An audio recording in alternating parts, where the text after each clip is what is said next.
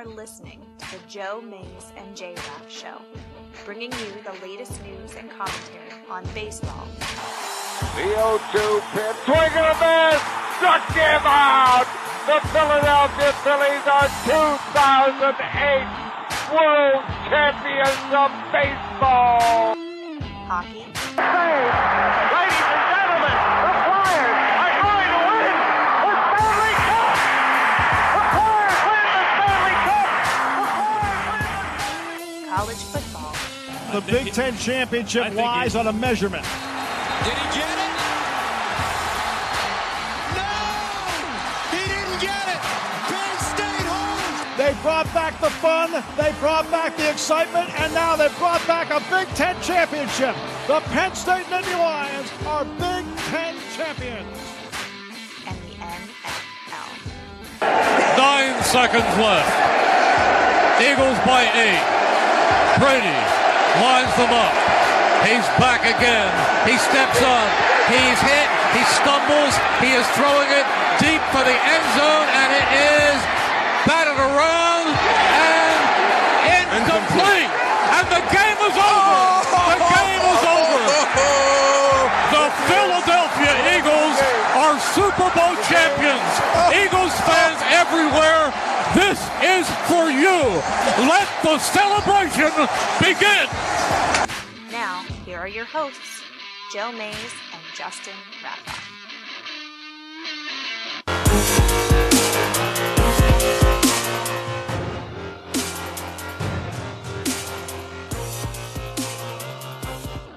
Well, good evening, everyone, and welcome to episode 253 of the Joe Mays and J-Raff Show.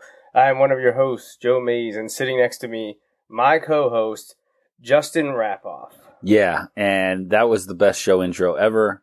And you said to me right before the show, like, you ready? And I was like, I've never been more ready for a show in my life than this show today. For some reason, you were very, very happy to be on this episode. So, I maybe you can explain it to us. Actually, before you explain anything to us, why don't we see actually in person why you were so excited? That's a good idea. To be on this show.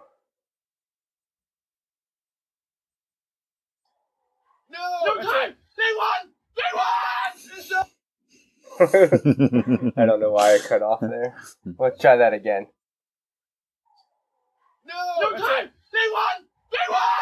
It's over! Little excited. Yeah, just little a little excited. Bit. Yeah, I really, just looking at it, I still don't really believe it. I kept saying that the whole time. Yeah, just can't believe that it actually happened. Yeah. Those things don't happen. It had never happened. So, a lot of people were talking incredible. about, 52 years, but that's just the Super Bowl era. Right. It had been 58 years since the last pro football championship for the city of Philadelphia. You're talking back with Chuck Bednarik was the guy, the face of the franchise, and that was a while ago. Yeah, just a bit. We're talking generations, and so, I am prepared to enjoy it fully. Basically, that was my mindset. Quickly shifted to, I can't believe they won, but I'm still going to enjoy it because, it'll sink in at some point. And I don't want to still be sitting there in shock. Yeah. So, we're going to talk the Super Bowl. We have to talk the Super Bowl. This is pretty much a football show for the majority of the year. So we're going to wrap up the Super Bowl pretty quickly. We'll spend about the first 15 minutes or so because tonight actually is our 7th anniversary. It was on this day 7 years ago that we attempted to practice for a podcast, and we had our first show. I think it was February 20th was the actual first episode of the Joe Mays and J-Raff Show. But 7 years ago, Justin and I started this thing, and to celebrate, we like to answer questions submitted by our listeners, and we are going to do that. So Well, why don't we talk about the Super Bowl? So, Justin, why don't you get started with that? And I'm going to troubleshoot here. Okay, so when we look at the Super Bowl, kind of going into it, people were asking me who I wanted the Eagles to play, and I know we talked about this a little bit in the preview, and we had our resident New England fan on the show too. I said I wanted them to play the Patriots. Now you got to be careful what you waste or what you wish for, and it wasn't that I was like, I wasn't taking the mindset of like, I want to play Brady, but I wanted to have the look. If the Eagles are gonna win, I wanted to beat Brady, and if you lose, you've lost to Brady and the Patriots, and like what more can you say? Everyone has. So, going into it, just a little nervous, but I don't know. It felt different than the last time, which was like 14 years ago, or roughly. That time I truly was like kind of just happy that they made it, because they had not gotten there, 3 times. And, it was one of those rough instances where you just wondered if they're ever going to make it. That hit on Brandon Cooks. Yeah. And that has a big effect on the game, because Brandon Cooks was out the rest of the game. I know some people were upset about the hit, but it's a legal hit. And this play, he's a runner. Oh, almost had it. No, right. Yeah, it was interesting. I loved the $100 recovery pajamas. Can't help you catch the ball or something like that. But I love they asked Chris Long, did you say anything to Brady after, because he had run past him. That's Long's guy, I guess, coming off the end. And he's like, no, I didn't want to make him mad. Probably for the best. Yes. But the Eagles were able to kind of hold up. Patriots had some unpatriot-like miscues early in the game. And that's huge because the Eagles were kind of able to take advantage. And, man, Foles was like that pass. That pass there was unbelievable. And the catch is great. Like that's when you start thinking, man, if they can get this going. Clicking. And LeGarrette Blount's going. They're running. Yeah, the offensive line was able to protect Foles. And, yeah, you start thinking, man, they've got a chance here. But the Patriots, we talked about this before. The Eagles could be up 35 in the second half, and I wasn't going to really be comfortable because it's the Patriots. We just saw them last year. And they could get whatever they want. They were just passing all over them. Kind of surprised that, not that Burkhead got caught, but just that play got caught instead of going for a touchdown. But, the Patriots come back and they answer here. That was great defense by Long there. Yeah. Gostkowski makes up for an earlier miss here. Right. Of course, the miss wasn't really his fault. It was a poor snap. But, at 15-6 and driving, you're feeling pretty good here. Right. Getting close to halftime. Both Blount and Jai did great on the ground. And Clement through the air, which you're going to see, and we're going to talk about in a bit. The only interception. And people talk about, they got lucky, Well, you know what? The Patriots got lucky because Alshon Jeffrey almost had that. If he has that, then they've got first and does have it. Right. They're first and goal at the 5, So like the Patriots go down here and score and they get the holding call there to extend the drive. And it was not so much at the end, but he got him earlier in the neck. So like, you know what? But when you give them free first downs, the Patriots are going to score. And I know it was early in that drive, but they move right down the field and, can't cover Hogan. Chris Hogan.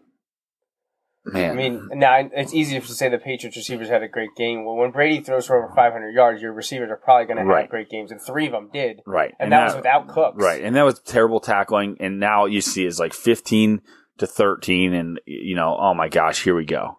Right. This is where you think, here come the Patriots right before halftime. But this is exactly what they talked about with what did the Jaguars do right before halftime against the Patriots. They just played to get to halftime. And the Eagles against the Vikings went for it and got the extra field goal and were able to, kind of get that back in their favor. Well, the Eagles go down and they're able to eventually get a score here before half. And that's huge. And we'll see that score, which is here's one of the legendary earlier passes for Clement, who just stiff arms a guy. to pick up an extra 20-plus yards. Right. And get them inside the 10. 10 Yeah, that's your undrafted free agent, by the way. out of Wisconsin. Yep. I was so pumped when they got that. Oh yeah, that was a great. I mean, we talked about it, I Right. think on the show after the Yeah. draft. We were like, the Eagles got Corey Clement. What a great pickup. I was really mad real time seeing yeah, that. we talked about this through Right. text. They said it looked worse Yes. in real time Then than this it did play. on the Oh, my the gosh. replay. Philly special. Trey Burton, recruited out of high school as a dual threat quarterback. Oh man, the Nick Foles. Oh my gosh. Legendary. Yeah. And now that the audio's come out that like he called it, asked he to went do it, over yeah. and asked He to said, do "Let's it. run it." He sold it so well, just standing there like, hey, Right. I'm a Well, he quarterback. said the defensive end or the linebacker was out further than he's supposed to be on that. So he said, I knew I really had to sell that I was doing nothing because they were gonna like. Was it Van Noy or who Yeah, was supposed Van to Noy cover? it was supposed to, but he sold it. Not only did he just not do anything, he stood there, and then they're able to get out of this, before half, which is key. So Yeah, so at halftime it was Eagles 22, Patriots 12, but no one is comfortable being up just 10 on the Patriots, and early in the third quarter they're going to show us exactly why no one likes to only Right. be up 10. they remembered they had Gronk, Yeah.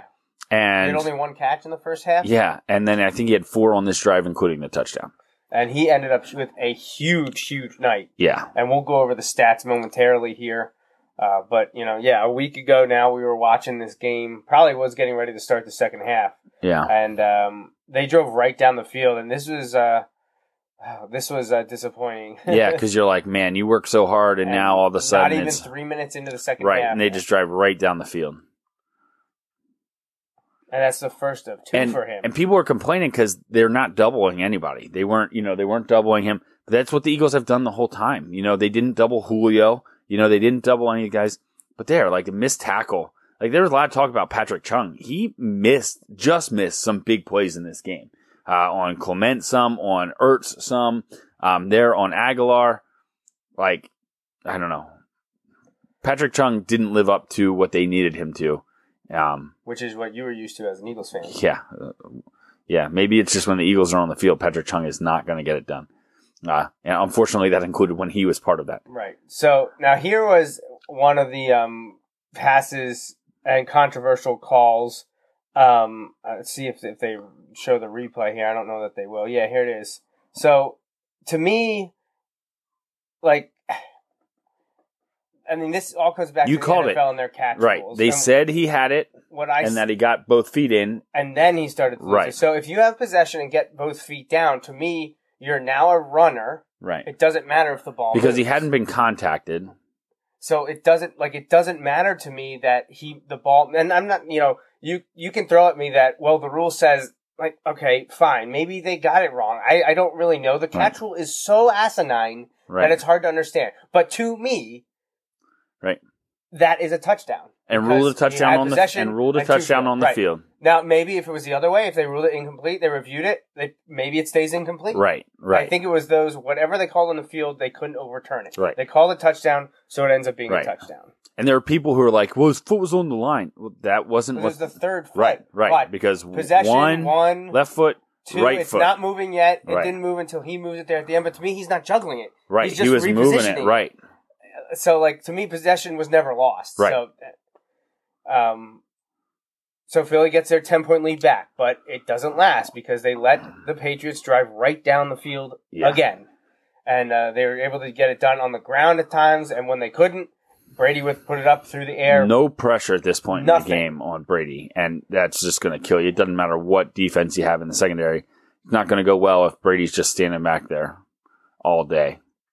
And he hits Hogan for the score, 3 minutes and change to play in the third quarter.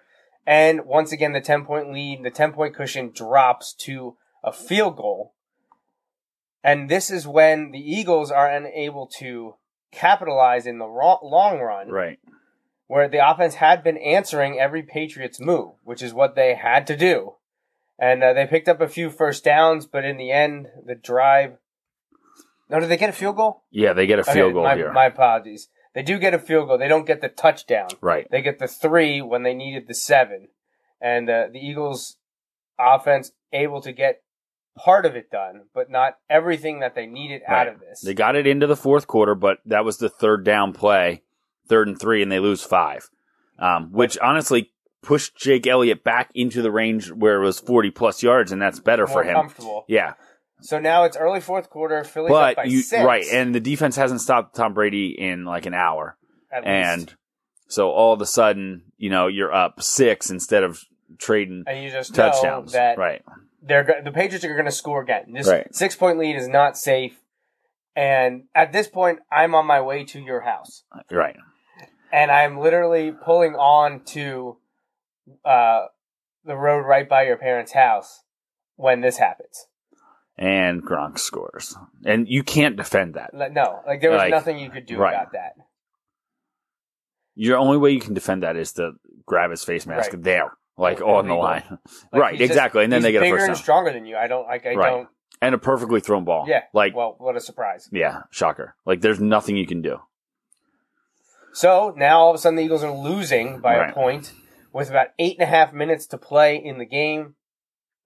But the Eagles offense does answer as they had done all night. Again, there's only one punt in this game. I think it Right. was the Eagles too, wasn't it? Yeah, it was. Yeah. Earlier in the first half. So Eagles 6.5 minutes to play now. So this is huge because, and I was saying it's 4th and 1, but I was like, you got to go for it here because if you turn it over, at least they'll score quick, and then you have still a chance to get the ball back. Like if you punt it and they go 80 yards, they run 3 or 4 minutes off and score because they hadn't stopped them yet.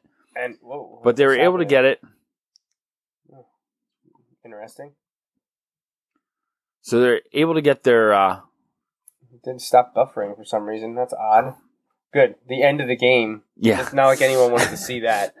So, I don't know what's going on. We'll try something here, but I'll let Justin talk about. Yeah, so the Eagles were able to keep that drive going, and that was huge, a 4th down call. But I completely agreed with it because, look, you got to go, and you'd been very limited as to whether or not you could hold Brady at all. So you got to keep going for the points. And I like that they went for it and were able to kind of keep things moving. And next thing you know, they're able to score and regain the lead. All right, I think we're back here, so Okay. let's try this again. Don't know what happened there. Some rendering and buffering issues, but Foles picked up the first down to Ertz. Oh, I think there's an it's ad. Yeah. Oh, that's good. Love it. So we're going to skip past this Metro PCS ad. That's what wasn't loading the last time. Right. So here we are. Right. They get the first down. They get a few more first downs, and then, right. Thread the needle. Right. Nick Foles. Right. Holy. And like the guts it takes to throw these passes. It's at this point where we didn't realize that the clock's been running this whole time. Right. They got the ball with over 7 minutes. They ran 5 minutes. And then this was ruled, This some one people thought was much clearer to me than Right. the Clement one. Like and this one wasn't even up people for throw debate. Jesse James, and this wasn't even close because It's not the same Look, thing. 1 foot. He has the ball. Right. 1 foot. 2 foot. 3. Diving. Right. Ball has never been moving at all. It's still on his body, not touching the Right. ground. Flops up in the air. He catches it. Never touches the ground. He was not even a receiver when he was touched. No. And when he dove, once you cross the line, if you have 1, possession, it's a 2. touchdown. Play is dead. Right? 3. There, play is dead. Right, 'cause touched he was the a white runner. line. Yep. Because he was a runner, not a receiver. So this wasn't this one's not even close to me. Right. I agree. And If you want to argue the Clement one, I'll listen to you. yeah, But you can't right. argue the Ertz one. The Right. Ertz one is absolutely a touchdown. So And this was pass interference. he He was. shoved him in the they chest, don't show but- the right. replay, but it was. But then, right. so now you're in this, oh no, here we go. And Brandon Graham to the rescue. Brandon got Graham the only pressure they got all night. It was Brandon the only Graham sack of was the whole game. was drafted too high, but he comes in and We talked about.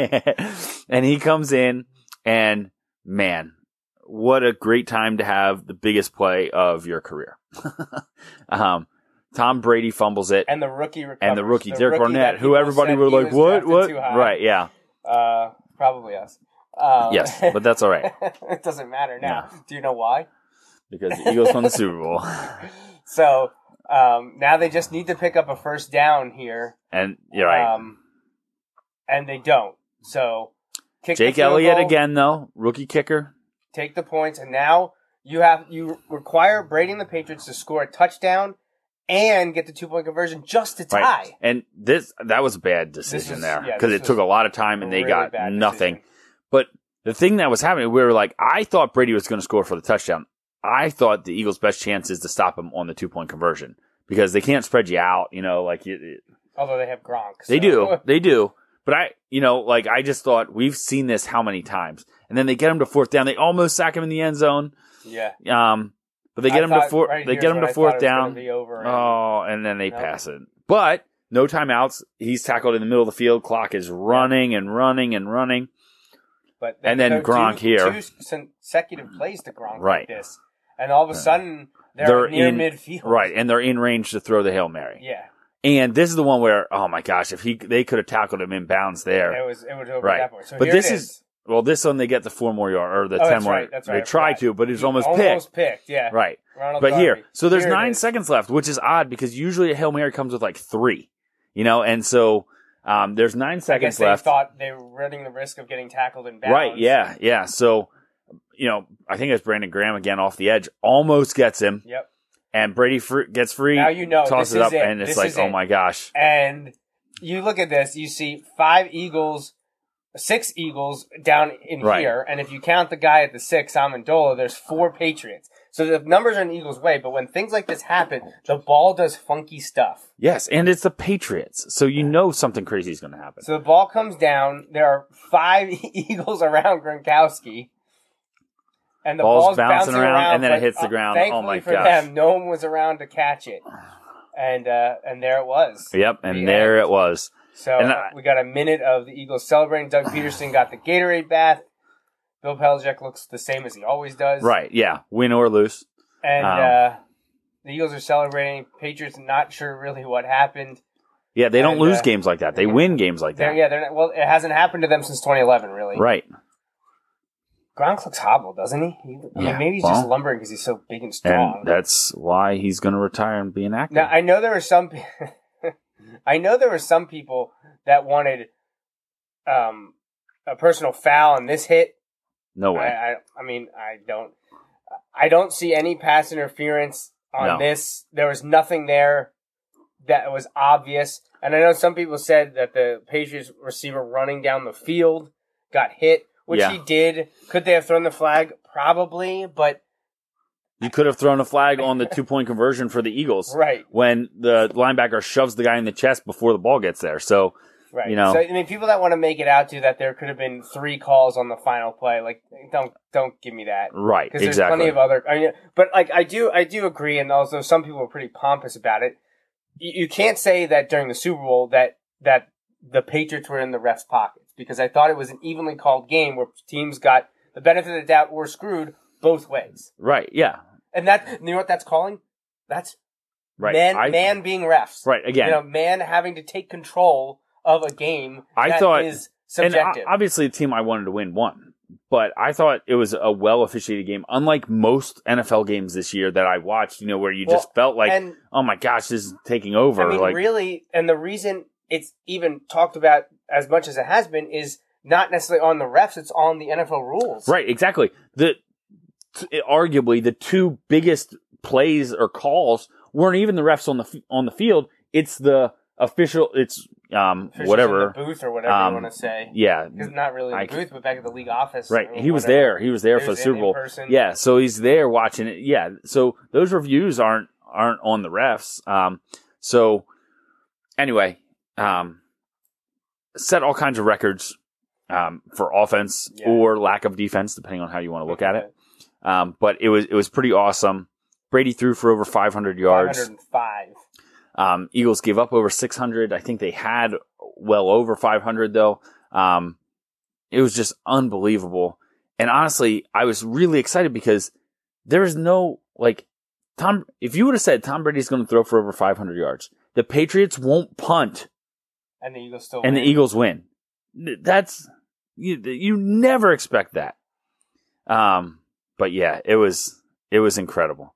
And it was a lot of fun. I know some of our viewers are more than happy to watch the highlights, and others probably pretty sick of it by now. But you know what? We're going to be those insufferable Eagles fans right now. That's what we're called to do. We can't let this opportunity slip us by. I might be. Who knows if I'll live long enough to see it happen again? This is true. You know, every 52 years would probably be pushing it. So, we'll have to wait and see. But so final score: Eagles 43, Patriots 33. Nick Foles MVP, 28 of 43, 373 yards, 3 touchdowns. The one interception that was crazy stat for you. Nick Foles has played 4 playoff games. In the second halves of those 4 playoff games combined, he has 14 incomplete passes. Wow! In 4 games. Yeah.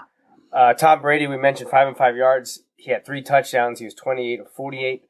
Blunt, 90 yards to score. Ajayi, 57 yards for the Patriots. Lewis, 39. White, 45 on the ground. Receivers, man, Aguilar, how 84. far did Nelson Aguilar We come? were so high on him coming out of USC. Yeah. We were excited he went to the Eagles, and then he just struggled. There wasn't it drops. I mean, it just wasn't there. And then when they got rid of Jordan Matthews last year, now they had added Torrey Smith and Alshon Jeffrey, but you're like, keep Matthews, get rid of Aguilar. They must be high on Aguilar. Man, what a year he had. Yeah. Ertz, 7 for 67, and the game-winning touchdown. Smith added 49 on 5 catches. Clement, the rookie, undrafted, 4 catches, 100 yards, and the score. On the Patriots side, Gronk, 116 and 2 touchdowns. Amendola, 8 for 152. Hogan, 6 for 128 and a score. So 3 receivers over 116 receiving yards. That's crazy. Brandon Graham, the only sack of the game came at a moment that was pretty crucial. Barnett, the recovery, and we saw Duron Harmon for the Patriots got the only interception. So only, I believe, 2 turnovers. The pick, that probably, was kind of a crapshoot. Right, That wasn't a bad pick. Right, and it wasn't a bad bobble. Like, he was just trying to make a play. It would have been an amazing catch. It just happens sometimes. It was a very clean offensive and turnover game. Now, defensively, not so much. But, when I say that, I mean, the interception was kind of a fluke. Well, and the offensive lines were playing well. Yeah. It wasn't like they weren't bringing pressure, on teams. Quarterbacks were getting it out. There's some shoddy tackling on the Eagles side, but we saw some of it on the Patriots side, too. The fumble came on a strip sack. It wasn't someone losing the possession. It was an exciting game. One that obviously people in this area will remember forever. And, when we were growing up, when we were big into watching the NFL, not that it's really any different now, but that was our life, pro football, the games were awful. We didn't have a good game in the early 90s. They were all blowouts. The last good one, I think, was Giants-Bills with the Norwood missed field goal. And then they were terrible for 7 years or something like that. You had the Cowboys crushing people. You had the 49ers crushing people. Then all of a sudden, the Packers blew out the Patriots. Right, at the Broncos and Packers, or Broncos blew out the Falcons in a game. Now, I guess Broncos-Packers was decent. It wasn't nail-biting, because I think the Broncos ended up winning by was it more than a 1 possession? I can't remember. It's been a while. But then we had a great game between the Titans and Rams, and that kind of turned things around. Now, I know the game between the Raiders and Bucks wasn't great. Right, which was frustrating because that's the one the Eagles should have won. Yeah. Because the Eagles should have beat Tampa, and they could have crushed Oakland in that. But it didn't work out that way. And honestly, now, it doesn't even matter because the Eagles won the Super Bowl. Yeah. So, but anyways, we're obviously going to talk more football and more Super Bowl here, but we're talking about our listener special here, our 7th anniversary. So we had people contact us, and we're going to go in kind of in order that they sent the questions, just so the people that got them in early will hear their questions answered. Some of them are related or close to each other, so we're kind of just run through them really quickly. But the first one to come through that we want to touch on as it relates to the topic we were just discussing is about the Eagles. So actually your mom, Cheryl, let us know that she wanted to ask, what were the key elements for a successful Eagles season during 2017? So I have some stuff outlined here, but why don't you give your take? Right. So I think some of the key stuff was, and you saw actually Malcolm Jenkins, I think, talked about this later this week. The key was last year when things went south, and we talked about this a lot in the preseason And we talked a lot about it early in the season about how the Eagles went like 2 months without a win last year. And like just the growing from that and how they were able to finish strong. And, I know I like to kid about it, but, coming back and beating the Cowboys in the last game of the season, it meant nothing to the Cowboys. Like, I get that last year. But just the attitude and the development of the young guys last year on a 7-9 team, I think they went last year. Yeah. Kind of set the tone, and a lot of those young guys stepped up and really learned the system, and they were able to kind of get everything in place. Carson Wentz played out of his mind the first part. So he didn't win the MVP, which I get. He missed 3 games. He threw more touchdowns than Tom Brady, and he missed 3 games. That's usually not the area where you're going to beat Tom Brady. You know what I mean? Now, right. I know some of that is skewed because they had some blowouts in there, but so did the Patriots in those years where Brady got it. And I'm not saying Wentz should have been MVP, but I think if he plays the whole season, he probably. I think he wins it. Yeah. Yeah, I think he wins it if he finishes out the season. But that ability and the way they got the offense running, and the way they got guys involved, the way they build up Aguilar, and Doug Peterson. So we were talking about this in the early part of the game when they, were going for it on 4th downs and pulled that crazy play right before halftime, the Philly special. That's been Peterson all year. Like, that's not like some people, if you haven't watched the Eagles, you might be like, oh, he's coaching scared. No, he's not. Like, this is what they did all year. I think they went for it second most times out of everybody in the league, and they converted 20 out of 29 on the season, 4th down conversions. They go for it a lot. And they were talking, I was listening to this podcast this morning, and they were saying, Doug, like, the Eagles have really accepted, even though Peterson's like a lifer football guy, like, they really accept the role of analytics, especially in certain ways. And they sit down and discuss all these possible scenarios. And they have a guy in the booth who that's his role, is to be in Doug's ear and be like, you said in this scenario that we're going for 2. Right. So they had predetermined that in that scenario, they were going for 2, based on analytics, not based on, you're chasing points, but they said they do that to try and take the emotion out of the moment so that they can just be, based on the numbers, we should go for 2 here. Based on the numbers, we should go. That's a dream job right there. I thought of you. Yeah, you being the guy who just running the analytics. Yeah. Like that, we need to go be like the unsung hero of a right. team's So success. they try and make, now obviously there are decisions that he has to make. And you could see, like, when they were going with the Philly special, like, they were going for it on 4th down, but like the play that they called was is the gut. It's not the decision to go for it. They'd already decided, like, look, we're not going to kick the field goal there. We're going to go for the touchdown. We need touchdowns if we want to beat the Patriots. And you look back, Jaguars the week before weren't able to do it. Falcons last year weren't able to do it. Like, you look back at those Patriots' huge comebacks, they're always they aren't even attempting those plays. They're just settling and trying to end the game as quick as they can. The Eagles are basically playing as if, look, let's just go. We're going to outscore you. Now at the end, I know they were running. They should have passed when it was 2:03 left and it was 2nd down. It was like 2nd and 5 or whatever, and they had a chance to pass because they wouldn't have.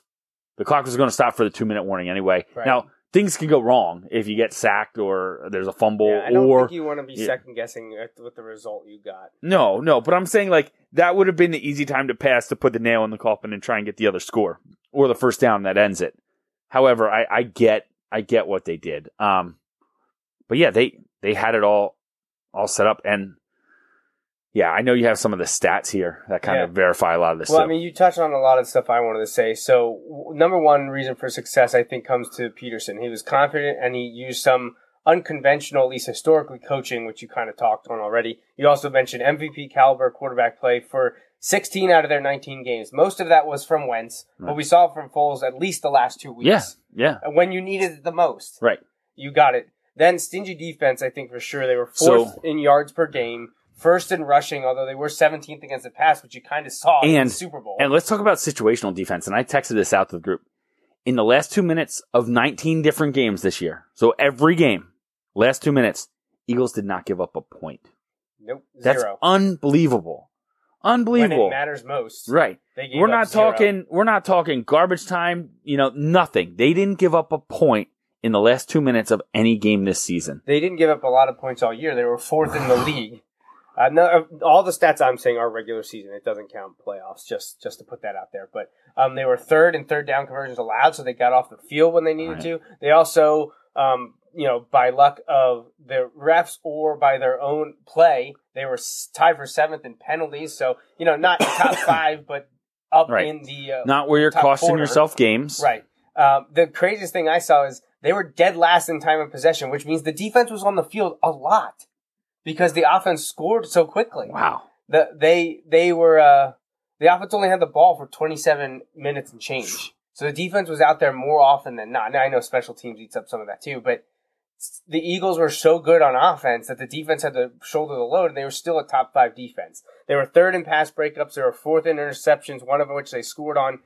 They only had 12 forced fumbles, but they were 6 in fumble recoveries, and they returned 4 of them for touchdowns, which was second best in the league behind Jacksonville. They were middle of the road in sacks, so while the defensive line was good against the run, they weren't great at pressuring. But with Long coming back, Barnett in his second year, you hope that the Eagles can take a jump in that regard. Now you can't overlook the offense because obviously you can put up points. Not many teams can beat you. They were 7th in yards per game, 3rd in points per game, 4th in turnover differential. They were 1st in receiving touchdowns, and this comes into play with Doug Peterson now. 1st in 2-point conversions. They had 6. The second best team had 3. Wow.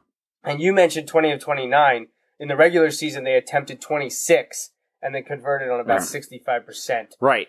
Which is insane when you think about it. Like, fourth down conversions, man, that can really change a game. And you saw it in the Super Bowl alone. But over the course of the season, think about how many possessions that changes. Every one of those possessions. Now, some of those you might go 3 more downs and then need to punt. You never know. But even if a third of those turn into scores, man, that's crazy. But then this kind of piggybacks on the offense. But the offensive line, 6th best in yard per carry. They had 64 rushes for 10 or more yards, and they did their best up the middle, which says a lot about Jason Kelce. They were 1st in rushing plays of over 20 yards, and they were tied for 9th in the league for rushing plays over 40 yards. So they're getting it done on the ground in addition to the you look air. at that, and not to go Jason Kelce on us, but you have your Hall of Fame left tackle go out. You have left guard who's been a journeyman in Wisniewski and Warmack, right? Rotating in there. Jason Kelce, who even Philadelphia, but people had been like, maybe he's past his prime. There was some talk a couple years ago that he might be on the way out, like all this stuff. Thought Jason Kelce was the normal brother. We clearly have settled that he's not, and that's okay. That's fine. The statue should be built soon. So, but Lane Johnson, who's had his, history, we'll leave it at that. But, I think the first right tackle to be selected to the Pro Bowl in a long time, because they always elect 2 left tackles basically and make one of them play right tackle. It's just, they've been, man, it all came together. It all came together. Now we're actually going to move to another question from a different listener, and while this is from my dad, Bill, he actually asked about the Eagles. Now, being a fan of a fellow NFC East team, he wants to know about Eagles free agency losses and their outlook in 2018. Right. And it actually, for most of the people listening, or at least the people sitting here, or at least one of the persons sitting here, and you too, what I'm about you too. I mean, hey, I'm not going to get into the order of my teams right now, but Dolphins are still number 1, and I still got to put the Steelers at number 2. So third spot is up for grabs. If anyone wants to convince me one way or the other. Let's be honest. Let's take a look. It's not the Cowboys. Number 3 is not the Cowboys. I have no comment on the matter. So, unfortunately for you, Dad, at least for 2018, it's not good if you wanted the Eagles to be losing a lot, because they are not. I believe 21 out of 22 starters return. So have the potential to return. Set to be free agents in a month from Valentine's Day are running back Sproles, who missed almost the entire season. Yeah, I think went out the first game. I believe this is the starter, Nigel Yep, Bradham. Nigel Bradham. Then you have tight end turned Super Bowl quarterback Trey Right. Burton. Third tight end. A couple reserve in safety Graham. Then one of the running backs in Blunt. Right. Injured and probably reserve kicker Caleb Sturgis. Yep. Reserve linebacker Daniel That would be Ellerbe. who they picked up mid-season. And then a couple of swing guys or special teams guys in Beatty, Brayman, Good. Patrick Robinson is quasi starter. Yes. He's more of a nickel dime back. Safety Jalen Watkins, a returner and running back Kenjon Barner, and defensive tackle Bo Allen. So this offseason, not a lot to hurt the Eagles. Right. And you know, one of the things that we talked about was the depth was key this year. So it's not that you can expect that not all those guys will be back, obviously. Some of those guys, especially when you win, some of those guys are going to get their money, and I don't blame them. Some of them might not have the opportunity to come back. But when you look at key contributors, there weren't a ton. Burton had his moments, you know, where he did fine, especially as Ertz was hurt. A third tight end or second, depending on what you think of Selleck. You know, Ertz is your guy. So, like, you're not going to break the back. Exactly. If Burton wants to stay, so you can work it out. Yeah, some of the secondary guys, but you have Sidney Jones, who should be in the mix next year, you know, who was at times a first-round talent, but because of injury wasn't able, you know, hurt himself in, you know, off-season workout. Right. Not off-season, but like pre-draft workouts. The bigger issue for the Eagles may come next year, but the good thing is usually front offices are looking 2 years down the road, not necessarily to this season. One of the things, the Eagles will have two quarterbacks. Now, this is including Foles. So the top two quarterbacks on the Eagles roster will make less than, I think, 14 or 15 individual quarterbacks on other teams. Right. Well, you have Wentz on your rookie deal, and you have Foles, who was basically out of football. And I think he makes $7.5 million next year. Like, so that's why people are like, "Oh, they need to trade him." No. If they are offered the world for him, yes, then maybe they do need to. Right. It's all relative. But in terms of like, oh, they need it because they need cap space because they're one of the worst. Like the Eagles have among the least amount of cap space, in these teams, like of all the teams in the NFL. But we just talked about they don't have to replace a lot. So, and they can rework some people's contracts and all that. Right, but exactly. 2 years from now, Brandon Graham, Nick Foles, Brent Selleck, Chase Warmack, Chris Long, Ronald Darby, Jordan Hicks, Jay Ajayi, and Jake Elliott are all due. Right. Those are all starters or key contributors they're in this 2017 season. So those are the people that they're going to start talking about this offseason. Those are the positions that they're going to talk about for draft. Right. And honestly, I think it's likely that Foles, Selleck, Warmack, and Long, at a minimum, all of them I think are gone. Quite possibly. Like, we'll have to wait and see. I wouldn't be surprised to see Brandon Graham go. Right. He's been around a while. He has been around a while. But Darby and Hicks and Elliott, I would think would want to stay and would be very keen on staying. Ajayi, depends on what they do with Blunt. Now, Ajayi is younger. Right. If they let Blunt go, you probably don't want to lose Ajayi the next off season. So it's tough to say depending on what they do with Blunt and then how they handle Ajayi next year. But so the outlook for 2018 for the Eagles, I would say they've got a good chance to repeat as division champs. To me, the Cowboys are the biggest hurdle there. I think Dallas was on the fringe this year. And if things go their way and they don't have to deal with off-the-field stuff with Ezekiel Elliott and they can keep the offensive line together and Dak looks better and is better with Elliott back there, I think the Cowboys are probably their biggest hurdle. See, my hope is that Dez can really screw things up for them, like off-the-field issue-wise this year. And, I mean, honestly, they should be a strong candidate to play in the NFC Championship. So, here we go. Top 2, top 3 team in the NFC. Is Dallas at Philly the opener next year? Yeah, it's interesting. I mean, obviously the Eagles will host that Thursday night game, and there's a lot of good potential matchups there. It's tough to pass on Dallas at Philly after the Eagles win the Super Bowl. Right. And after Jerry Jones has made it clear that, that sound you hear is me screaming into my pillow.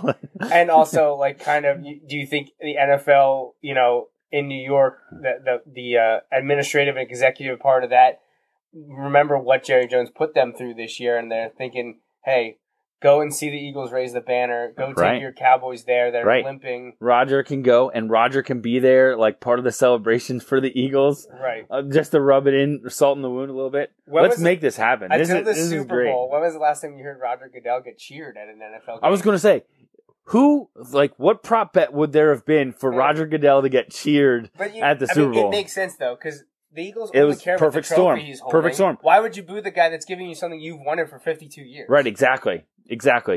So just to recap the NFL year for the Eagles. Hosted the best draft ever. It was, Right. by far. Then they win the Super Bowl, and then they have an awesome parade. And And they man, host what a the year. kickoff to the 2018 season. Yeah. All some- within, 16 months? Yeah. Oh, man, this is incredible. What a time to be an Eagles fan. All right, we're going to kind of continue with the NFL trend because we have another question from your mom about the Ravens' 2018 NFL outlook. This past year, Not as clear. not as good as the Eagles, Yeah. I wouldn't think, but hey, Eagles won 7-9 last year, won the Super Bowl Hey. this year. Ravens 9-7 this year. They just missed the wild card, kind of brought on by themselves. Completely brought on by themselves. What's working in their favor though is what kind of staying power do the other playoff teams have? And this is the argument that I've heard, and I know it's a stretch, but I've heard it for another AFC North team and people jumping on the Browns. Now, this is before they've made the moves, but the Browns have $100 million possibly in cap space this year. Now, what you end up doing with that goes a long way to determining how that goes. But think about it. You could They go don't have out. a great track record. No. And if anybody could screw it up, it'll be the Browns. But think about how they could set themselves up. They have the first and fourth pick and close to $100 million in cap space. So you're thinking Darnold and Barkley to Cleveland. Yeah. Man, that'd be a shame to give up on Deshaun Kaiser after 1 year. I mean, I know it wasn't a great year, but Peyton Manning was awful for 2 years in Indianapolis. At least, I mean, he showed flashes, probably a lot more than Deshaun Kaiser did, but Manning threw more interceptions the first 2 years in the league than touchdown passes. Yeah. The Colts weren't good this first 2 years, and then look what happened. Not saying that Deshaun Kaiser is Peyton Manning. Of course, I'm not saying that. Right. But we've preached consistency over and over again, and Cleveland has been the team that has gone against that the most. Right. I'm surprised they kept the coach. Hugh I'm Jackson's shocked. still there. I'm shocked. He's 1-31 or something like that. 1-31. So, so that's working in Baltimore's favor. Is Cincinnati's maybe the probably other taking a teams step in their back, division, right? You have to play against Pittsburgh, who's likely to stay on top. Same Right. thing with the Patriots. But you have Kansas City, new quarterback. Jacksonville, who really knows about them? Was that a flash in the pan? Same thing with Tennessee. They were inconsistent. Right. That they had that miracle comeback against the Chiefs. Buffalo, Buffalo probably shouldn't have been there this year. Right. It all came down to Cincinnati taking down the Ravens in a crazy game. So what's Baltimore losing? Right. Not a lot. Mike Wallace, Ben Watson, Ryan Jensen are free agents. So is Terrence West. But other than that, it's all there. But it all comes down to the quarterback. It's a quarterback-driven league. Joe Flacco is 33 and entering his 11th season, but he is signed through 2021. However, is that a good thing? I don't know. And it becomes one of those. He's clearly good enough to win a Super Bowl because he has won a Super Bowl, right? But that was also now 5 years ago. By the way, heard this stat today. Only 2 quarterbacks drafted in the last decade have won a Super Bowl because a lot of quarterbacks were drafted before that year. So Flacco and Wilson? No, Wilson and Foles. Oh, was Flacco on the other side? Right, Okay. I think by a year. By a year, okay. Well, he was the same year as Chad. Right, so I think counting this coming season. Right. Okay, all right. I was going to say, because that So doesn't make any sense. So because of that, and let me think, it's Wilson and Foles who were both drafted in 2012 in the 3rd round, 13 picks apart. Because all of them are, Ben was drafted before. Oh, yeah. Rodgers was drafted Eli, before. Peyton, Eli, you're right. Yeah. Aaron, Brady, Right. all those guys are pre, 2005? Ish. It Yeah. wasn't Is Rodgers the youngest of that group? Because Roethlisberger and Manning were 04, weren't they? I don't remember. I want to say they were 04. I think wait. Rodgers, he was the same year as Alex Smith. That doesn't mean they're the same age, though. In my head, I was thinking, Well, Rodgers and Smith, I thought, were 05. I thought Roethlisberger and Manning were 04 with Phillip Rivers. Yeah, well, And then yeah. Brady was, 2000. I thought he was 99. 99. Yeah. 99. But yeah. And Manning, we know, Right. was 98. But yeah, so it's one of those where you're just like, man, it's kind of interesting when you look at the quarterbacks that have been drafted, don't always end up in great situations. Well, 5 but years from now, where are we going to be? Here's the problem. Like Flacco, he's good enough, but I honestly don't know that the rest of the team is. Right, and that's exactly what I and was so gonna it'll say. come down to Flacco because that's one individual that you can kind of point to. And I don't know that he's good enough to lift them to a championship or to compete for a championship. However, the rest of the team is not good. They're good not enough. good. No, I mean, they're average. Right. They are average. They went 9-7 this year. And on 7-9 offense, last they're year, terrible. 8-8. On offense, they're terrible. Yeah, well, listen to some of these stats. 27th in yards per game. 11th in rushing yards, not so bad, but 29th in passing yards.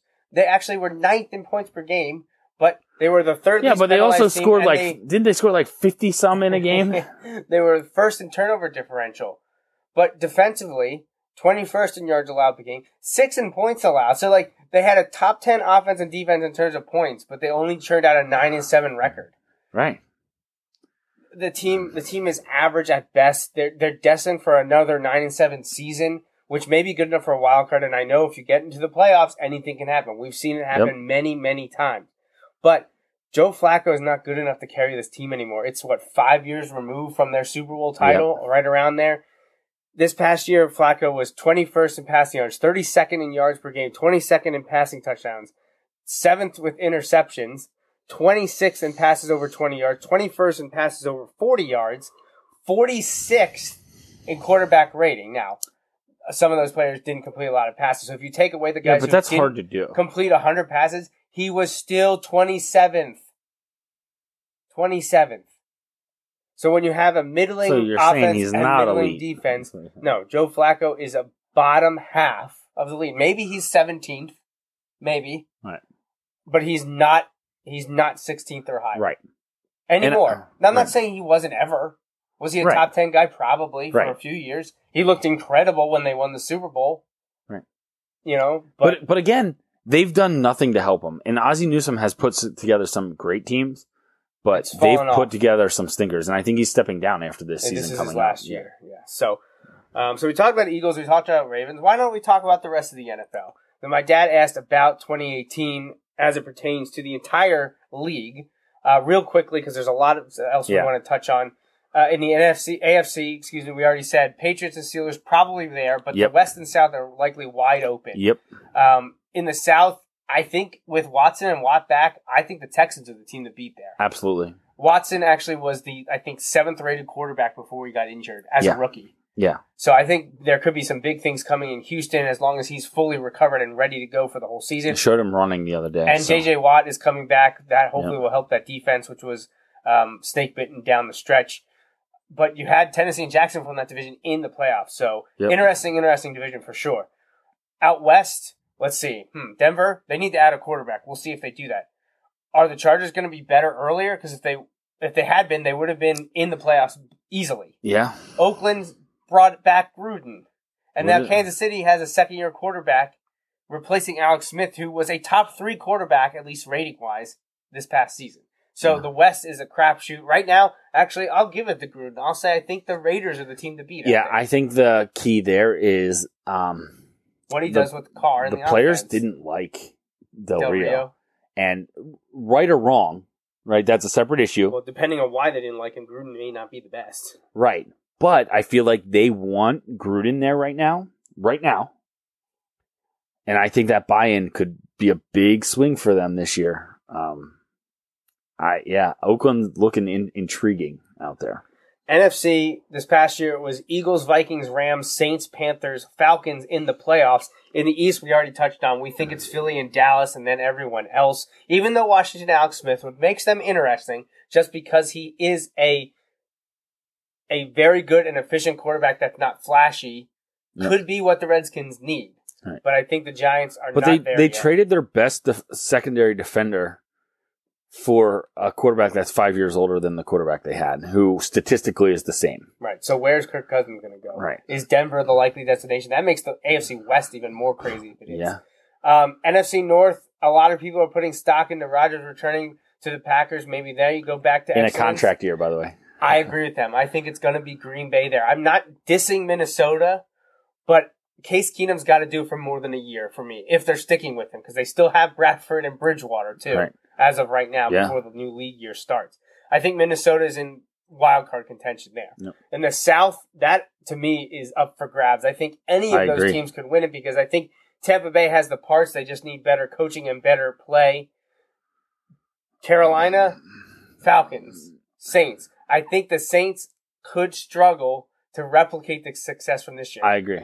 And I'm not saying that they're a 4-12 team, but I think they're going to drop back and be closer to 500 and finish third or fourth in the division. I think I favor the Panthers there. I think I like Cam Newton and what they got on offense. See, I think Atlanta rebounds next year. I think they were a little bit of hangover this year. That was the toughest for me to I think they're coming back. nail. So right now I'm leaning Carolina there. Out west, I think Seattle returns to form and topples the Rams. I think the Rams come back to earth a little bit. Not that they won't be good. Right. I think they come back to earth a little bit this year. I think they're a wild card. I'll tell you what, though. You contender. see how much money's going in on the Niners out in Vegas right now? So- However, have some interesting defensive problems that arose today.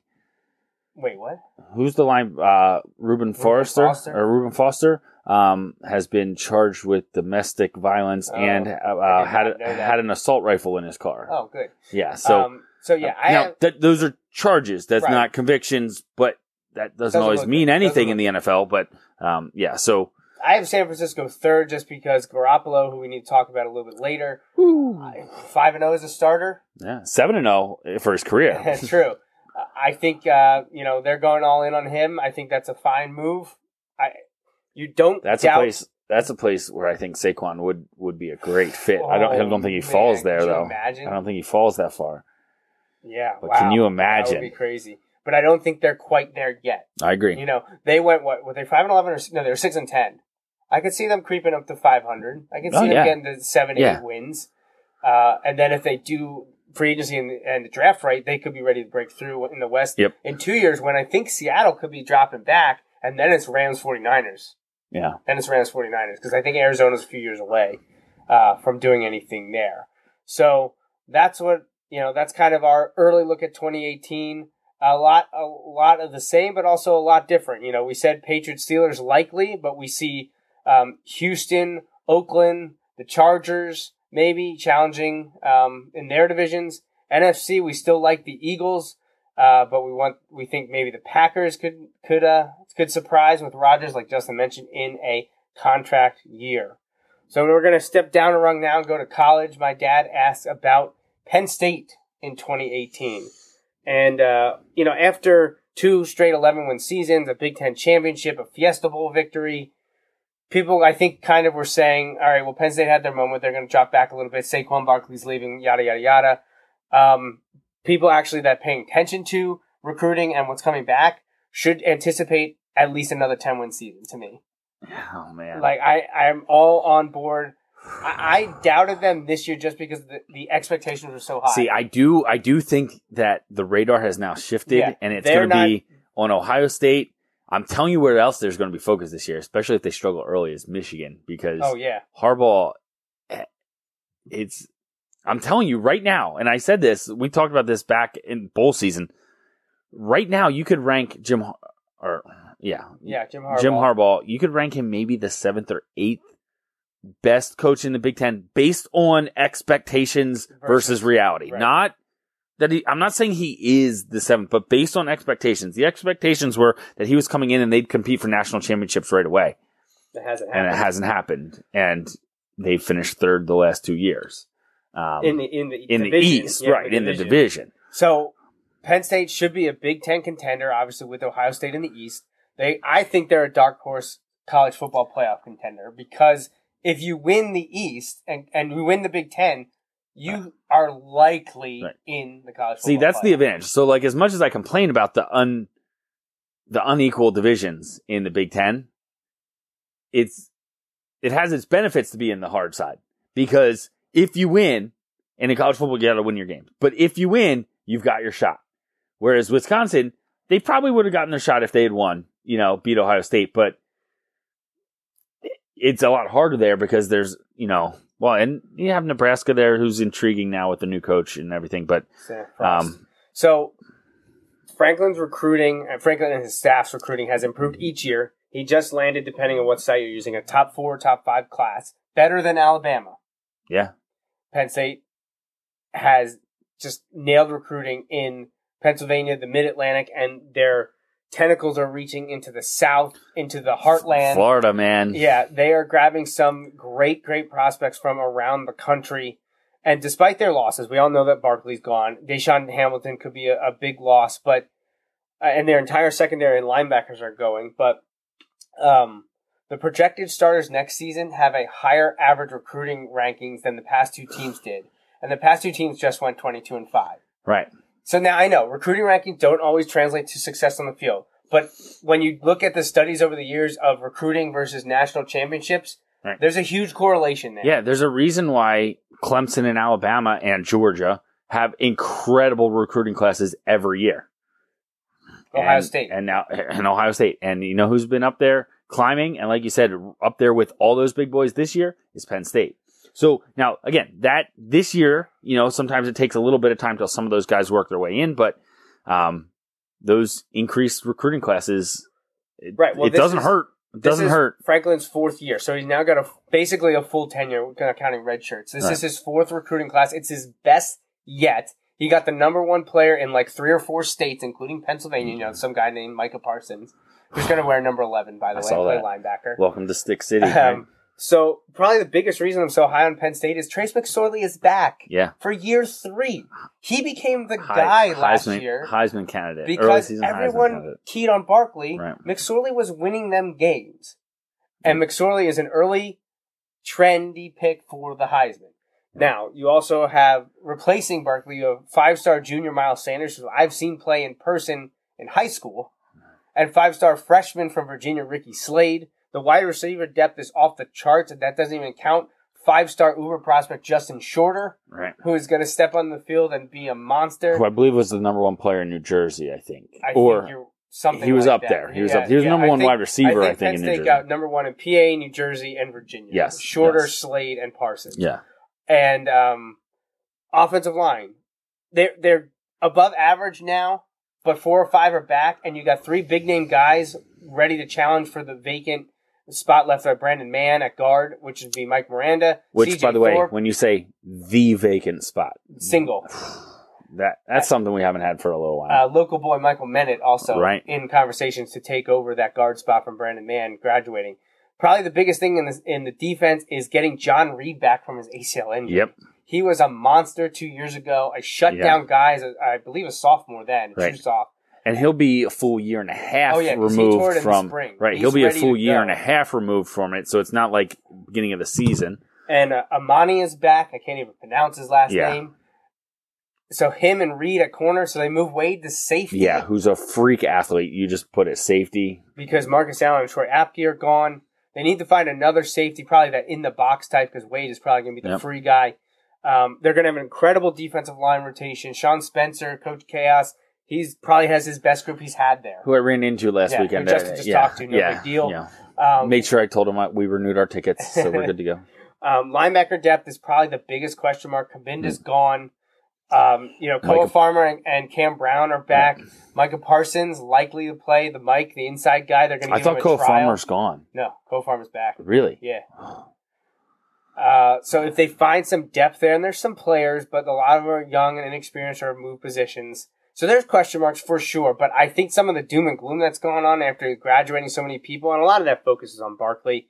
I think Penn State should be a minimum 10-2 in the regular season. Why? Because they have a favorable schedule plus all the talent that they have on the field. They host Appalachian State to open the season on the 1st of September. They travel to Pitt. Then they host Kent State before traveling to Illinois to open Big Ten play on a Friday. Thank you, Big Ten. Before hosting Ohio State. There is no reason, based on the coaching and talent, that Penn State should be anything less than 4-0 at that point. No excuses to be anything less than 4-0. I know. Like, I don't care that it's at Pitt. There's no with the They need talent to beat Ohio. on the Yeah, they Penn need to beat State- Pitt. At the talent And on the Penn State what would team, be fun is to go into Pittsburgh and send a message. And Like destroy after them. Pitt's coming off of a non-bowl season, like just go in there and just wreck and them. remembering what happened 2 years ago. Yep. So they should be 4-0 going to Ohio State, but you get Ohio And State hand out at home. keychains. Go ahead. You get Ohio State at home. Yep. So obviously, I'm going to call Anything that can one a happen. toss-up. Anything can I'm gonna happen. call that one a toss-up. Then you enter your bye before hosting Michigan State, who you want payback Two for. huge games in 3 And weeks. who they're reeling because of off-the-field stuff that we're not going to say anything about. Right. Withhold judgment. Then you have to go to Indiana, which not Can be always sneaky. easy. That's a sneaky one. Sandwich between Michigan State and Iowa. Iowa at home. Now, I know Right. Iowa wants revenge for what happened last year, but it's in Beaver Stadium, so Right. that makes me feel Man. much better. Then you got to go to Michigan. So that also is another toss-up there Yeah. because it's going to Michigan where Penn State has not played great. Right. But you know what? Time to turn that around, too. Right. Then you host Wisconsin, who's on the regular season schedule for the first time in a few years, before finishing with two what should be easy That games. could be a monster game, that Wisconsin game. Yeah. Whew. At Rutgers and host Maryland Thanksgiving Saturday. Big Ten title game is December 1st. Yeah. So, I mean, there's a lot of tough games, but almost all of them are at home, save for Michigan. That's Right. why I think Penn State is destined to go no worse than 10-2 in 2018. That would be fun. That would be fun. Man, the key is to win that second one. You beat Pitt at Pitt, then you should beat Kent State, obviously, and you should beat Illinois on the road. On the road and on And then Friday. you're is a 4-0 coming into that Ohio State game You at win home. that, and the nice thing about that is that emotional game. If you win that game, you have a bye the next week. Right. So you can let it simmer, let it sit, And think about how and then Michigan get State ready. cost you Right, this year. Michigan State ruined your season last year. It wasn't the Ohio State game; it was the Michigan State game that Yep. ruined Penn State's season. Now you get to hopefully beat Ohio State, recover from that on a bye week, then tackle Michigan State. If you beat OSU and then you can take to MSU, not that the second half is easy, but you have all the it- momentum in you the have world it then. in your sights now. Yep. You have it in your sights, and you could get a chance for a Big Ten title preview against Wisconsin on November 10th, Right. unless Nebraska surprises. Right, but we don't have to play Nebraska. Or Minnesota. Right, yeah, so that's nice. All right, so that's Penn State. Let's kick it. Let's run down even lower now. My dad asked about Wilson 2018. We're going to run through this really quickly because we did this on the Bulldog Hour in December. But 2018 Wilson outlook. Schedule is moved a week earlier. Wilson starts August 24th at Central Dauphin before Labor Day weekend at home against Governor Mifflin. Then they have Springford at home, travel to Manheim Central. That's their 4 non-league games. Then they have Penn Manor on September 21st at home. That's the opening of the LL Section 1 schedule. They travel once again to Manheim Township because it's a new tier cycle, and that's sometimes how it happens. Then October 5th is the big one. It's against Hempfield, who probably won't be as good as they were last year. They're losing a lot of good players in Himmelsbach and Martin Robinson. But that is the game at First Energy Stadium for the Baseball Town Gridiron Classic. They will play at the Reading Fighting Phils Stadium in Reading. Then they go to Warwick, host Cedar Crest, and finish the season at McCaskey.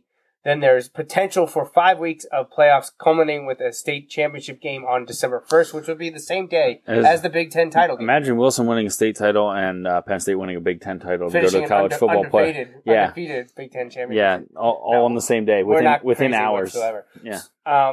So why do we think Wilson will be better this year than last year? Well, I think it's because of the number of contributors back. Yeah, they do have a lot We back. talked about this on the Bulldog Hour in December, but on offense, they have 8 guys that played a lot last year coming back. McFoy, Gilmore, Corson, Johnson, Klein, Keller, Ventura, and Venino. On defense, 11 guys that played a lot last year are back. Keller, Ventura, Colson, Johnson, Smith, Magalotti, Cook, Corson, Gilmore, Fry, and Fox. And the big one on offense and defense is tight end linebacker Nick Johnson, who was kind of became the heart of the team last year as an underclassman. He was the defensive player of the year for the team and got a lot of offseason accolades. He is back. And I think after the way last year ended, an 8-4 mark, not winning the league for the first time in a decade, I think this team will be ready to go. Of course, the biggest question mark, who's going to be quarterback? Seniors Futrick and Heckman are trying to hold off juniors Williams and Veal. The sophomore involved is Corey Powers, younger brother of Colin Powers from a few years ago, 2015. I don't expect him to get the job this year, but it would be cool if a young guy like that stepped up. Right now, probably the leading candidate is Futrich, but I wouldn't count out Cameron Heckman at all. But it's really, really soon, and we won't know till August. Yeah, we probably might. We may not really know till September. Yeah. And I say that knowing there's two games in August. Right. Yep. It wouldn't be the first time. Yeah. So, another one of Cheryl's questions. Will the Orioles trade Manny Machado? Now we're on to baseball here. I say yes. Yeah, absolutely, because they know he's going to leave and he can't lose him for nothing. So he's a right-handed third baseman, eligible for free agency following the moving World to Series. shortstop this year. Right. Yeah. 33 homers, just under 100 RBIs, 163 hits. Not a great average, 259. This was all just this past season. But he's only 25 and a top 3 pick from a few years ago. And the potential landing spots, Cardinals, Cubs, White Sox, Yankees, Giants, Diamondbacks, and the Phillies. And actually, CBS Sports had the Phillies as the second most likely destination for Machado. Phillies have a lot of prospects where they can trade. Well, the top 3 teams they mentioned, the Cardinals, Phillies, and White Sox, have either very strong up-and-coming stars, or St. Louis has young players contributing in the majors that could get the deal done. Because Machado, the demands from the Orioles for Machado is similar to the Jason Hayward trade from 3 years ago. And the O's want pitching talent, which the Cardinals, Phillies, and White Sox can give. Which nobody here, though, is going to make that big trade without getting the extension done. Right. Oh, absolutely. Yeah. For sure. So, but yes, he will be moved. He'll be traded by July, for sure. Now, we got an email from Rich, and he's going to talk a little bit about the Super Bowl.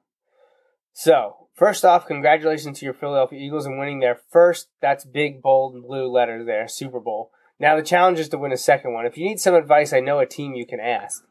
The Steelers, right? Because they got 6. I was going to say, it's first, but there's no asterisks with this one, so we're good. Now I'm throwing shots. I'm sorry. Also, congratulations for 7 years and 253 episodes of your great show. Well, thank you. We appreciate it. Did you think you would be on this long? No. Probably not. No. Especially after the first 2 months where we're sharing microphones and we're sitting back to back sharing microphones. Yeah, it was an interesting time. Yeah. Right. If you would have told me that the show would still be going and the Eagles would win a Super Bowl, I would have thought you were crazy. Yeah. So, Super Bowl, let's talk. I would say this was one of the best ever played despite the team that won. I've heard that from multiple Patriots fans, by the way. Boy, do we in New England have a way to make people happy. For 2 teams with supposedly good defense, where did they go? Foles had a great game, and Brady threw for over 500 yards. Only 1 punt in the entire game, and missed extra points and field goals. I believe we will make it back next year. So one of my questions to you is, will Philly? I think we said we're not going to go out and say they're definitely making it back, but they should be in contention to make it. They are likely, I would say, likely division champs and one of the top 3 teams in the NFC. Justin, I almost wanted to make a bet with you, but decided against it. I know how handsome you would look in a Patriots jersey, and I also remember how I felt when I had to wear a Steelers shirt. I don't know that I said it on air, but I said it to you that I didn't do it because as much as I give Rich a hard time about the Patriots all the time, I'll take the grief from Rich, because he takes it from, it's all in good fun. Yeah. But I really, really try not to give crap to fans that I'm not willing to take back. Right. And while I would have loved to see Rich in an Eagles shirt, I wasn't willing to put on the Patriots shirt, so I didn't even throw it out there. He actually texted me this, I think, was it the day before the Super Bowl? It might have been the day before. Maybe it was the Friday before that he wanted to make a bet with you, but he was like, he couldn't do it. He didn't want to have to wear, he didn't want to have to go through with it. Yeah. He has another question here. So the Eagles be keeping both Foles and Wentz? Unless they're offered the world for Foles. I mean, why not? There's no I'm telling you. to. Somebody was like, well, what would you do? I was like, Cleveland offers that number 4 pick. I sent him on the way. Say bye, Nick. Yep. So obviously Wentz is the guy. Foles winning the Super Bowl doesn't change anything. Wentz is the future. Foles is here as insurance. He did what he's supposed to do, and now he's probably going to be the starter for the first 6 weeks. Right, exactly, because Wentz's injury happened in December, not in September, so they're going to need him. I don't think there's any way Wentz starts the season. He's likely destined for the PUP list. And that's okay. That's okay. Right. And now, his first game could be in London, Wentz, against the Jaguars. That's fine. So I think they're definitely staying. Like you said, unless they get some crazy offer, both of them are Eagles in 2018. Will Garoppolo be worth the big contract the 49ers gave him? Right now, it's looking like a yes. Although in the first 5 years of his deal, he'll make more than Brady did in the first 13 of his. which just tells you the crazy numbers being thrown around out there. But at the same time, like, you need a quarterback. And if they think they found him, and everything we've seen so far has told us, like, also you thinks get they him. found him. Right, exactly. That's why I'm going to say yes. Yeah. Garoppolo will be worth it. I kind It of may view not be this year. view it as like that, where, you know, whenever Penn State gets a guy that was recruited, had an offer from Alabama, I get excited. Yes. You know, I kind of view that this way. Like, Belichick didn't want to give up Garoppolo. Not at all. And that's rare. Belichick's usually looking for who can he get rid Kyle of. Shanahan called earlier in the year, and Belichick basically laughed and was like, no way I'm trading him. Wow. That came out recently. Wow. So yeah, that makes me like by Garoppolo even more. By the end of the penultimate or the final season of Jimmy G's original deal here in San Francisco, I think it will have proven to be worth it. Will they have won a Super Bowl? I'm not going to go that far. Yeah, I don't know. But if they're winning divisions and going to NFC Championship games, he'll have been worth it. Right. Do you think Billy will retire after? Now, he says 2019. Now, I don't know if he means the end of the Super Bowl next year or if he means the end of the 2019 season. I don't know. I think, should they win the Super Bowl next year, I think maybe that would happen. You know, a year from now, he could go out. You know, he'd have played in 3 straight Super Bowls. What would it be, 9 overall? Yeah. Winning 6. This is just with the Patriots, time with the Patriots. And with everything that happened this year, supposed drama, losing the Super Bowl, it probably would be a good time for him to hang it up. But we've said that for many years. So until it happens, I'm not buying it. Do I think it will happen? I think too much has to go right for it to happen, so I'll say no. Yeah, I say no. How do the Phillies look for the upcoming baseball season? It's interesting. Similar to the last 3 years, but hopefully a little better. Right, yeah. Like, they still have the young guys, they have the young farm system, but these guys have played a lot now over the last 2 years. They should be making strides. If they could get to the mid-70s wins, I'd be happy. Yeah. I'm hoping for 500 this year. Oh, man, that'd be great. I know, and it's a little crazy. I'm hoping for 75 to 77. If they could get to 81 wins, yeah, I'd be on board. Once again, congratulations on your 7 years, and may you have a lot more to come. Your loyal listener and still Patriots fan, Rich. So thank you, Uncle Rich, for listening. Thank you for contributing as much as you do. And, you know, I'm not going to say I'm sorry that the Patriots lost, because I just can't do that with a straight face. That's right. You know, you've got 5. You've been to what, 3 more? I really can't feel that sorry. I am now, obviously I'm in the Philly area, so I don't have to take New England fans that are being obnoxious, really. But of the New England fans I know, they've all been very gracious. Oh my gosh, yeah. So hats off to them. I got a message from a college friend who lives in Connecticut, won tickets to the Super Bowl. So she was at the Super Bowl. My. And she commented on a picture I posted from the parade and said, look, I'm not necessarily happy about the outcome, but she's like, enjoy it. You know, like, Philly deserves it. Hope you're having fun, like, kind of thing. Like, and I just replied, thank you. You're handling it better than I would have. And thank you for sharing the wealth. Like, that's the thing, though. Like, Philly would be distraught and probably obnoxious if they had lost, but that's because they've never been there. Right. They had never won. Like, right. if you lose again in heartbreaking Do you fashion. See? Who was the Clipper? Doc Rivers was in Philly, right? And he said he's walking around. And he's like, man, that win, the Super Bowl win. This was yesterday. He's like, changed the town. He said it changed the town. He said he was walking around town. He's like, and people were like smiling and shaking his hand. He's like, and people actually wished him good luck. He's like, knowing I'm the Clippers coach, not the Sixers coach. He's like, this is not the same Philly. He's like, it has changed. They have changed this city. But it's okay though, because the Sixers won. Right. And are undefeated since the Eagles won the Super Bowl. So are the Flyers. Right, exactly. The entire outcome for the city has changed. That's right. Now we're going to see the Sixers and Flyers win theirs oh my gosh. in the coming years. Yeah. And we already have 10-year anniversary of the Eagles winning the Super Bowl party already planned. Yeah, we already have it planned on our calendar. That was actually planned before the Super Bowl, mind you. So I didn't say anything to you until after the Eagles won, but when they won the NFC Championship game, I put in for my personal day. Yeah, you told me that. Yeah. Yeah, it had to be switched. I had to switch it, yeah, but I was already had it in. Hey, sometimes you got to do what you got to do. So, thank you, Uncle Rich, for listening and writing in. Now, your dad got a few in here that we can cover real fast. Yep, a couple of them we talked about. Yep. So, first one, though, we haven't talked about. It's a little bit of NBA talk, which we're going to do in the next few months. I'm going to contact my buddy Dallas Woods, see if he wants to come back on. But your dad says, having just beaten the Celtics by 22 today, what are the Cavs' chances for making the NBA Finals with their new, younger look? Can they beat Golden State? So I put their chances to make the finals at 65%.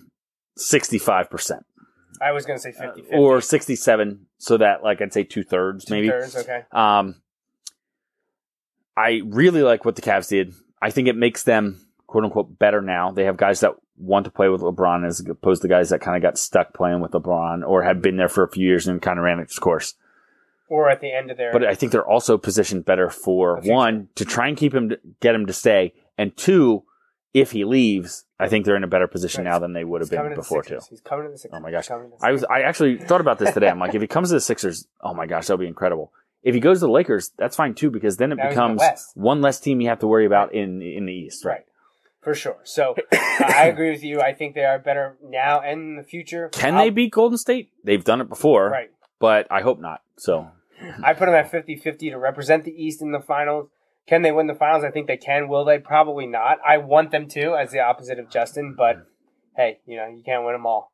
That's right. Save it for next year with the Sixers. Right, exactly. That's fine. I'll take that trade. All right, number 2 from Jeff. What chance do you give the Eagles to return to the Super Bowl and repeat? If I had to put a chance on it, I'd put it at go ahead. 20%. That's exactly what I was going to say. 20%. 1 out of 5. Right now I say 1 out of 5, just because it's so tough to do. Right. It hasn't been done since the Patriots in 04-05, right? Which the second one was against the Eagles. The Patriots made it back to the Super Bowl this year from last year. I mean, repeat as champs. Oh, yeah. Not playing too Oh, the repeat as champs, I'd probably put it at like 15%, 10% to do it. I think to get there, I put it at 20. They do return a lot, though, man. I say to get there, I put it at 35%. To repeat, I'll say 20%. And people say that's crazy and it's high, but whatever. That's what I'm going with.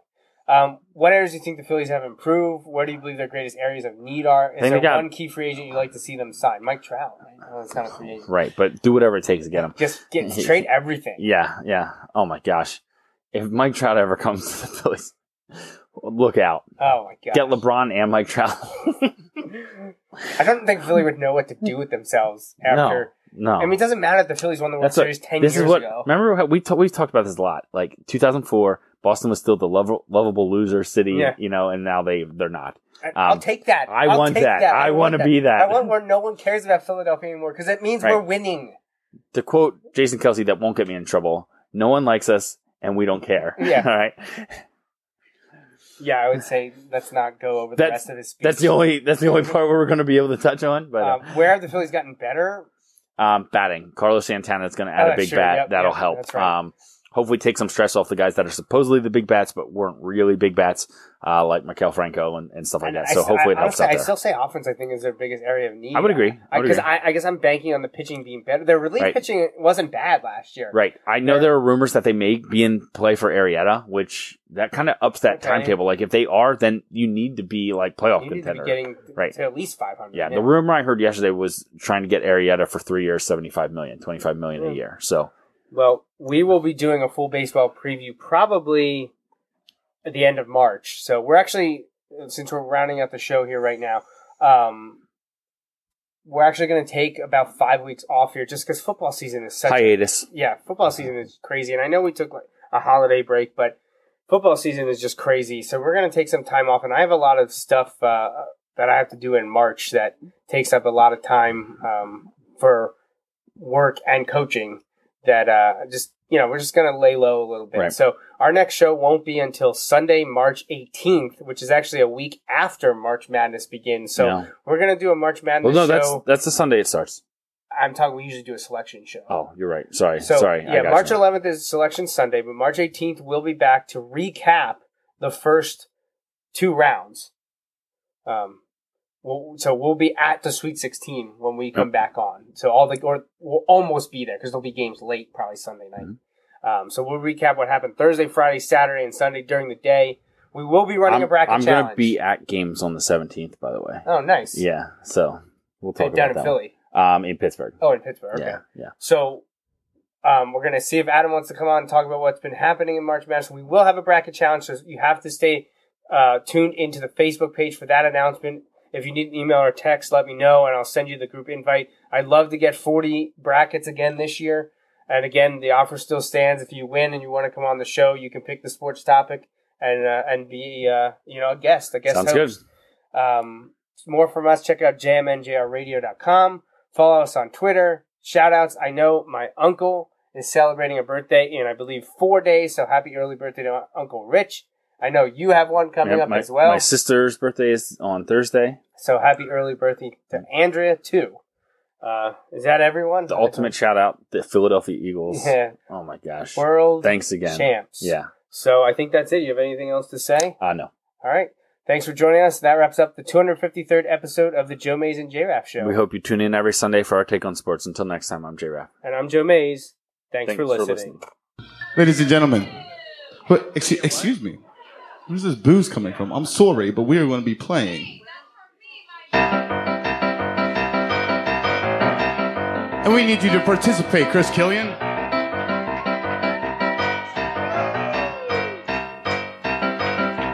Fly, Eagles, fly on the road to victory. Fight, Eagles, fight, score a touchdown, 1, 2, 3. Hit 'em low, hit 'em high, and watch our Eagles fly. Fly, Eagles, fly on the road to victory. E-A-G-L-E-S, Eagles! Go Cobb.